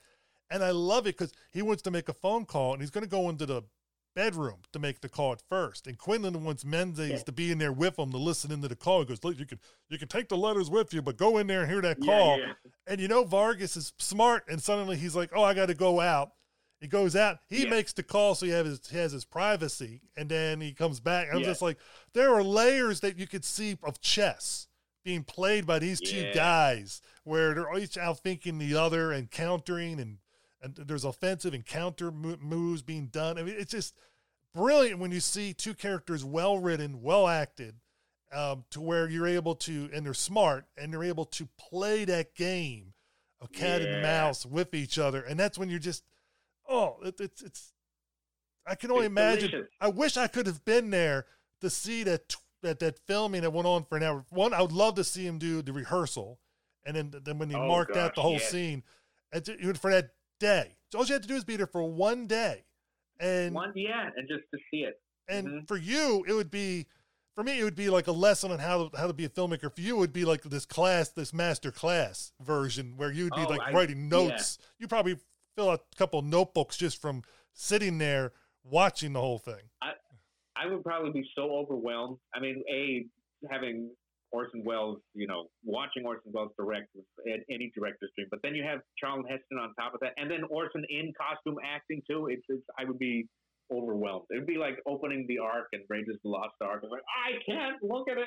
Close your eyes, Marion. It's too much. Little thing I wanted to add, just the details of like seeing how people act. This was in the reconstructed version. Again, why they cut this out is beyond me. They have to bring Janet Leigh to the hotel, and Joseph Kalia gets Akeem Uncle Joe Grande. Yeah. And Kalia kind of arrests Uncle Joe, puts him in the back seat, and Kalia Menzies, I should say, tells Mrs. Vargas, "Don't worry, no one comes to this hotel." And all Uncle Joe does, he has a little giggle, which means he's already planning the youngsters coming and just do it. And it's just like, no one comes here. This is in the middle of nowhere. It's like, you'll be perfectly safe. And he goes, and it's such a subtle thing. It's so subtle and so malicious. And it's like, okay, what does he know that we don't know? And that the kids are going to come and cause all these things. But, oh, yeah. And I love it also. Sprinkled throughout. Going back to the shop scene with the phone call. And we're watching it, you see the shopkeeper, the blind shopkeeper, you see Vargas, and then you see out the store window. And, of course, what's playing in the background with no dialogue because you can't hear what they're saying, there's Menzies and there's the uncle, and he's herding him into Sanchez's apartment. And you could see them having this, like, I don't want to go, like, what are you doing and all that stuff. Yeah, don't touch me, don't touch, And you just love it because that's what I was meaning about this film is set up in such a way with the depth of different things going on. It is... Mm-hmm. Masterfully shot and planned out meticulously, so you could have all these things going on. It's just, it's just, I don't know what else to say. And I know. I'm right there with you. You're preaching to the choir here. That dynamic, rich visual storytelling and then when you get to those scenes that you can totally tell were shot by the studio heads or whoever was asked to come in. Clearly not Orson Welles. And it's those just two car scenes with the projected background. And you can just feel the whole movie just for a second, like sag. Because it's like, okay, this is just a really dull, flat shot of two people driving. And then Heston has something, Vargas has something like, honey, I mean, it's what I was saying is like, this is the one border where we don't have, and it's just so traditional. It's almost like you get this is how movies were. You get that little reminder in the middle of the reconstruction where it's like, remember how, not boring, but how dull some movies in the 50s could be. And now let's get back to Orson Welles. It stands out so much for me anyway, like a sore thumb. It's like, oh God, it's almost painful to watch because it's not done by a true director who's using visual cues and camera movements and something. It's so static and not that there's anything wrong. I love a good static shot in a traditional Hollywood movie thing, but in this, it really stands out. Oh, it definitely does. And like I said, 12 Angry Men, I'm going back to that again because here's a film that takes place in a room, or basically two rooms, because there's the restroom also. But for the most part, it's in the deliberation room. And the way it is shot there is like an action movie being shot in a drama with the way the cameras, the cutting, the everybody doing different things. I mean, I've seen that movie, I don't know, 50, 60 times probably in my life so far, and I'm still always finding new things. And I've seen other versions of 12 Angry Men. The one with Henry Fonda is still by far the best. Easily. It's easily, it's just, and not just, I'm not saying just the acting, which the acting is so top notch, but it's just the way it's filmed. This movie, Touch of Evil, I think is going to be another one of those that the acting, everybody, I think when you have actors of the caliber that were brought in just in supporting roles, I mean, brings everybody's game up because now you know, hey, I'm in a film with so and so, I better bring it, and so everybody is just juiced. But I think Orson Welles, by listening to the actors, working with them, doing the rehearsals, had that thing running on all cylinders, so that when it went down, it just went boom and zoomed right on into it. And I think that's the thing that's missing a lot with movies nowadays, is people don't have the time to do that rehearsal, that blocking, that, and for various reasons. But Hollywood already have the money and the budget to do it. It's sadly, there's no excuse. They have the time and the money. Your situation where you're doing films on it is called a budget. You know, there is. If you can call it a budget. Well, I mean, it does have a budget, but you don't have the time. I mean, you have the time, but you don't have the money to actually be able to put that extra time into doing the different things with that. It's where you wish, it's like, man, if I had this money, we could do this and this and this, and we'd have and work out all the kinks, because you've done tons of theater where you have the time to do the rehearsals. So I know you know how to do all these things, and it's just, but you have to have the money and you have to have the time where you have the performers there, because you have things where you have people that are flying in from other areas. You have them for a week, and you have, and literally you have a week, and it's just, literally, that people talk about my film of House of the Gorgon, which I had to fly over Hammer ladies to be in it in South Texas. And they're like, well, why didn't you do this? Why didn't you do this? I was like, you don't understand. We had 1 week. We had the budget for 1 week, less than a week. So we were shooting for 5 days. We had to do everything in 1 week. The costume fittings, the rehearsals, everything. And there's people like, well, you should have done this. I was like, yeah, well, we had such limited time. I mean, I think any director would love a huge budget just to have the time to perfect stuff. That's why, not to make it all about me, but Mantipus is taking so long, because I'm really focusing on just getting it right, and let's take our time and do it right. But in one of the interviews on the Blu-ray, Charlton Heston says that this Touch of Evil was the last movie Orson Welles made in America. And like, I had to take a moment. I was like, that's not true. And I was like, yeah, that's shocking, because what Chimes at Midnight, I think, is later on. And in terms of the films that he directed, Chimes at Midnight, and then F for Fake, you brought up. Maybe Othello might have been before this or after this. But I thought of that, and like, Orson never got the chance to have, not that Touch of Evil was a big budget, but like a studio back production, which is so unfortunate. I mean, hey, unfortunate from an Orson Welles fan. It's like, oh, we didn't get to see this, but maybe that's part of the allure of like, oh, we never got to see it, so we can only see what he could have done. Anyway, blah, blah, blah, blah. But you're right. Having that studio backing that eventually, turned on him at the end of it, but having the time to rehearse and do it right, you get a glimpse of, ooh, this is when a good director has the time and the money to really focus on some things, you get some great, not all the time, but you get some, at least with Touch of Evil, you get some good results, great results.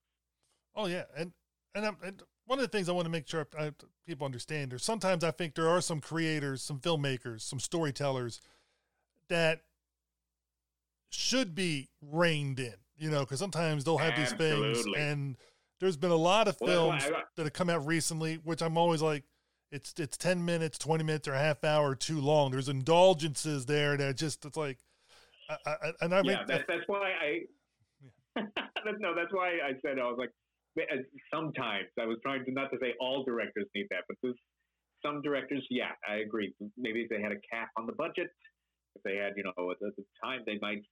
But I mean, everyone works differently. Sometimes some directors need that, and they need the timeline. And I think it's important, at least for me as a director, to try everything. I've tried the 1 week thing, and then I've tried the 5-year thing, and finding that middle ground, or whatever you're more comfortable with. And if you can make that work, make it work. But yeah, I agree. There's some modern films where I'm like, did we need to be 3.5 hours long? Did this did this have to have, this giant battle scene at the end? Just because you can do it doesn't mean you should do it. Yes.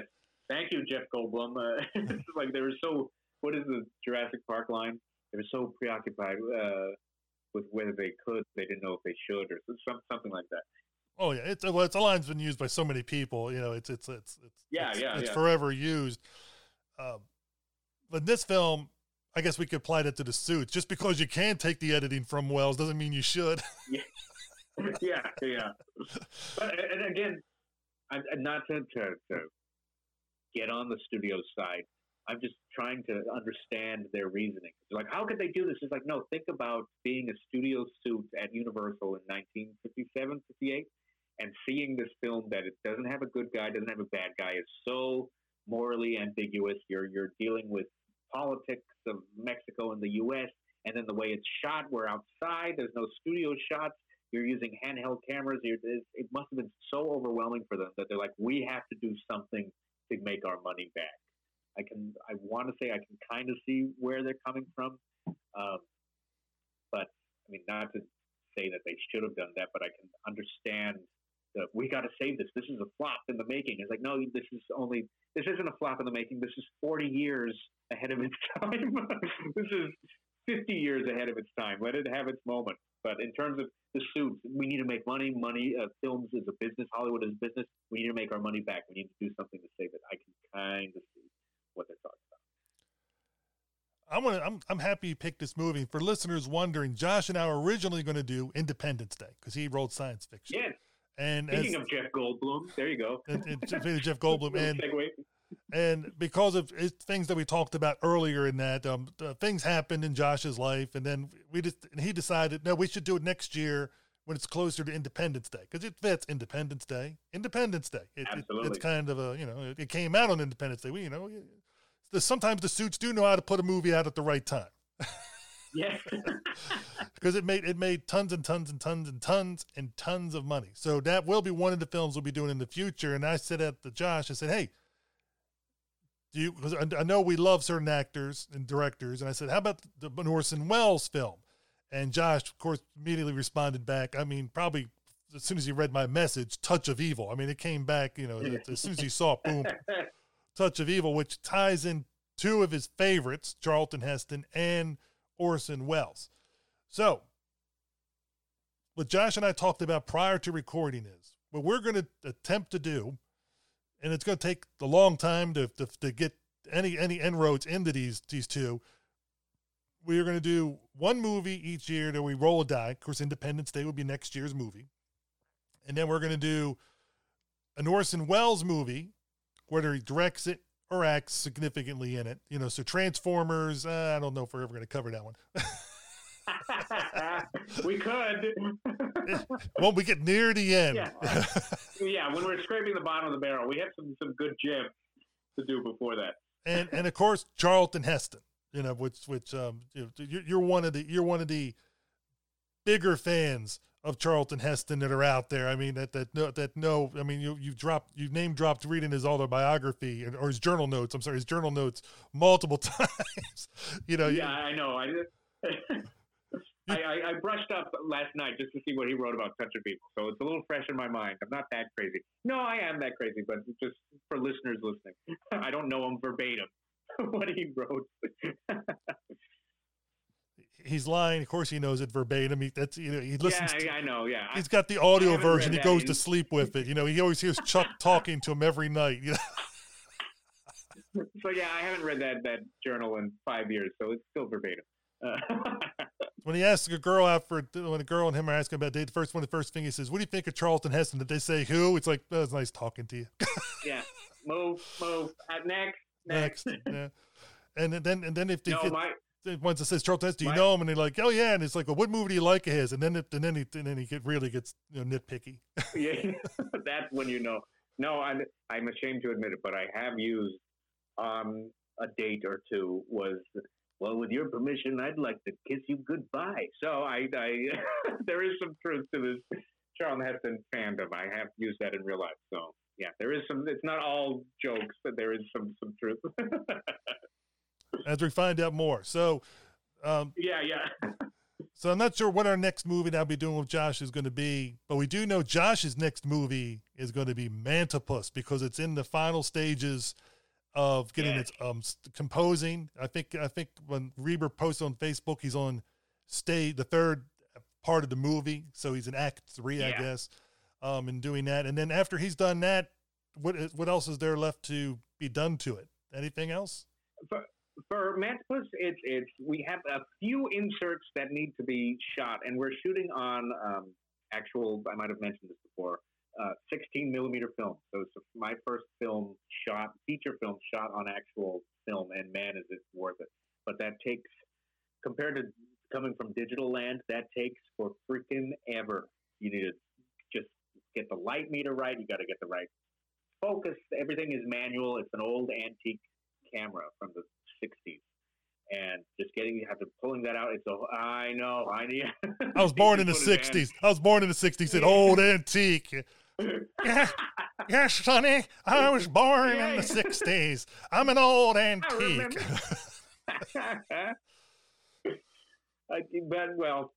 So, anyway, so the point being is that takes a lot longer than just going out with a digital camera and shooting it. And then it has to get processed. I have to send the film to New England to get processed, and then I get it back, and hopefully then it's in good shape. We've been doing okay so far, but we have a few things to add, a few inserts to add.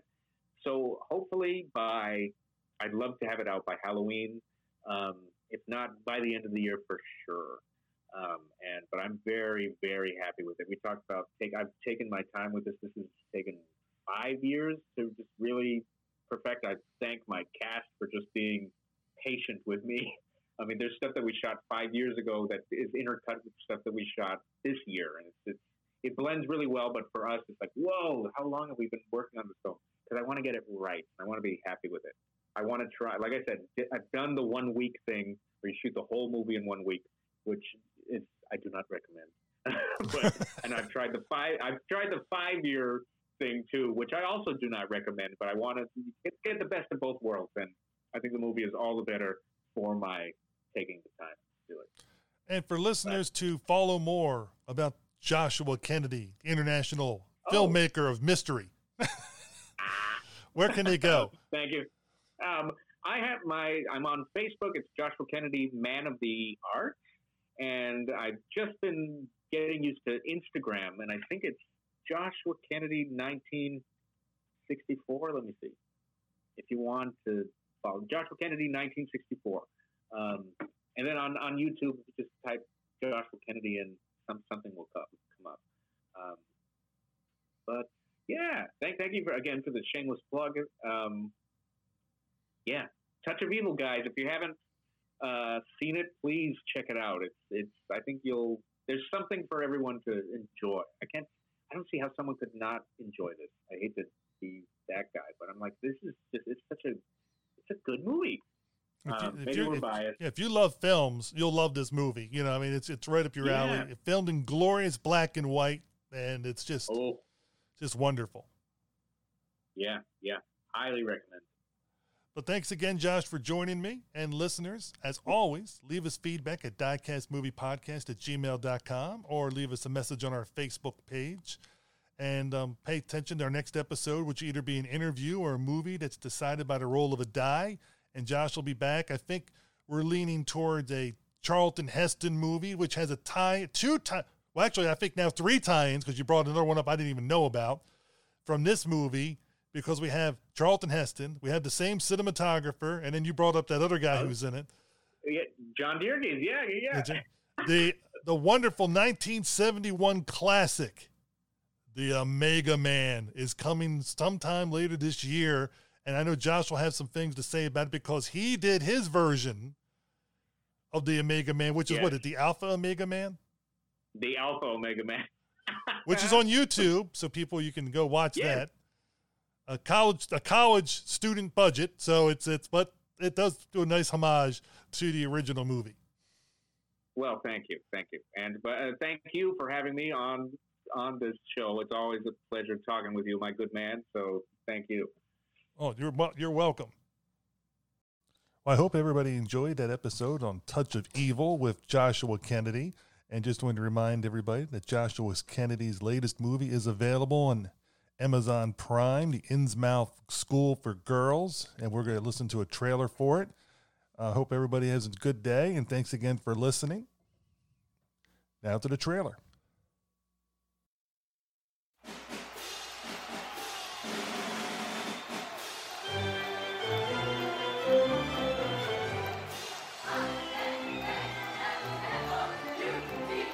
Remember the fun you had in school? Remember the camaraderie you felt amongst your friends and peers? Remember the pranks you used to pull? Remember the cafeteria food? Remember your teachers, the good and the bad? Remember the fish people?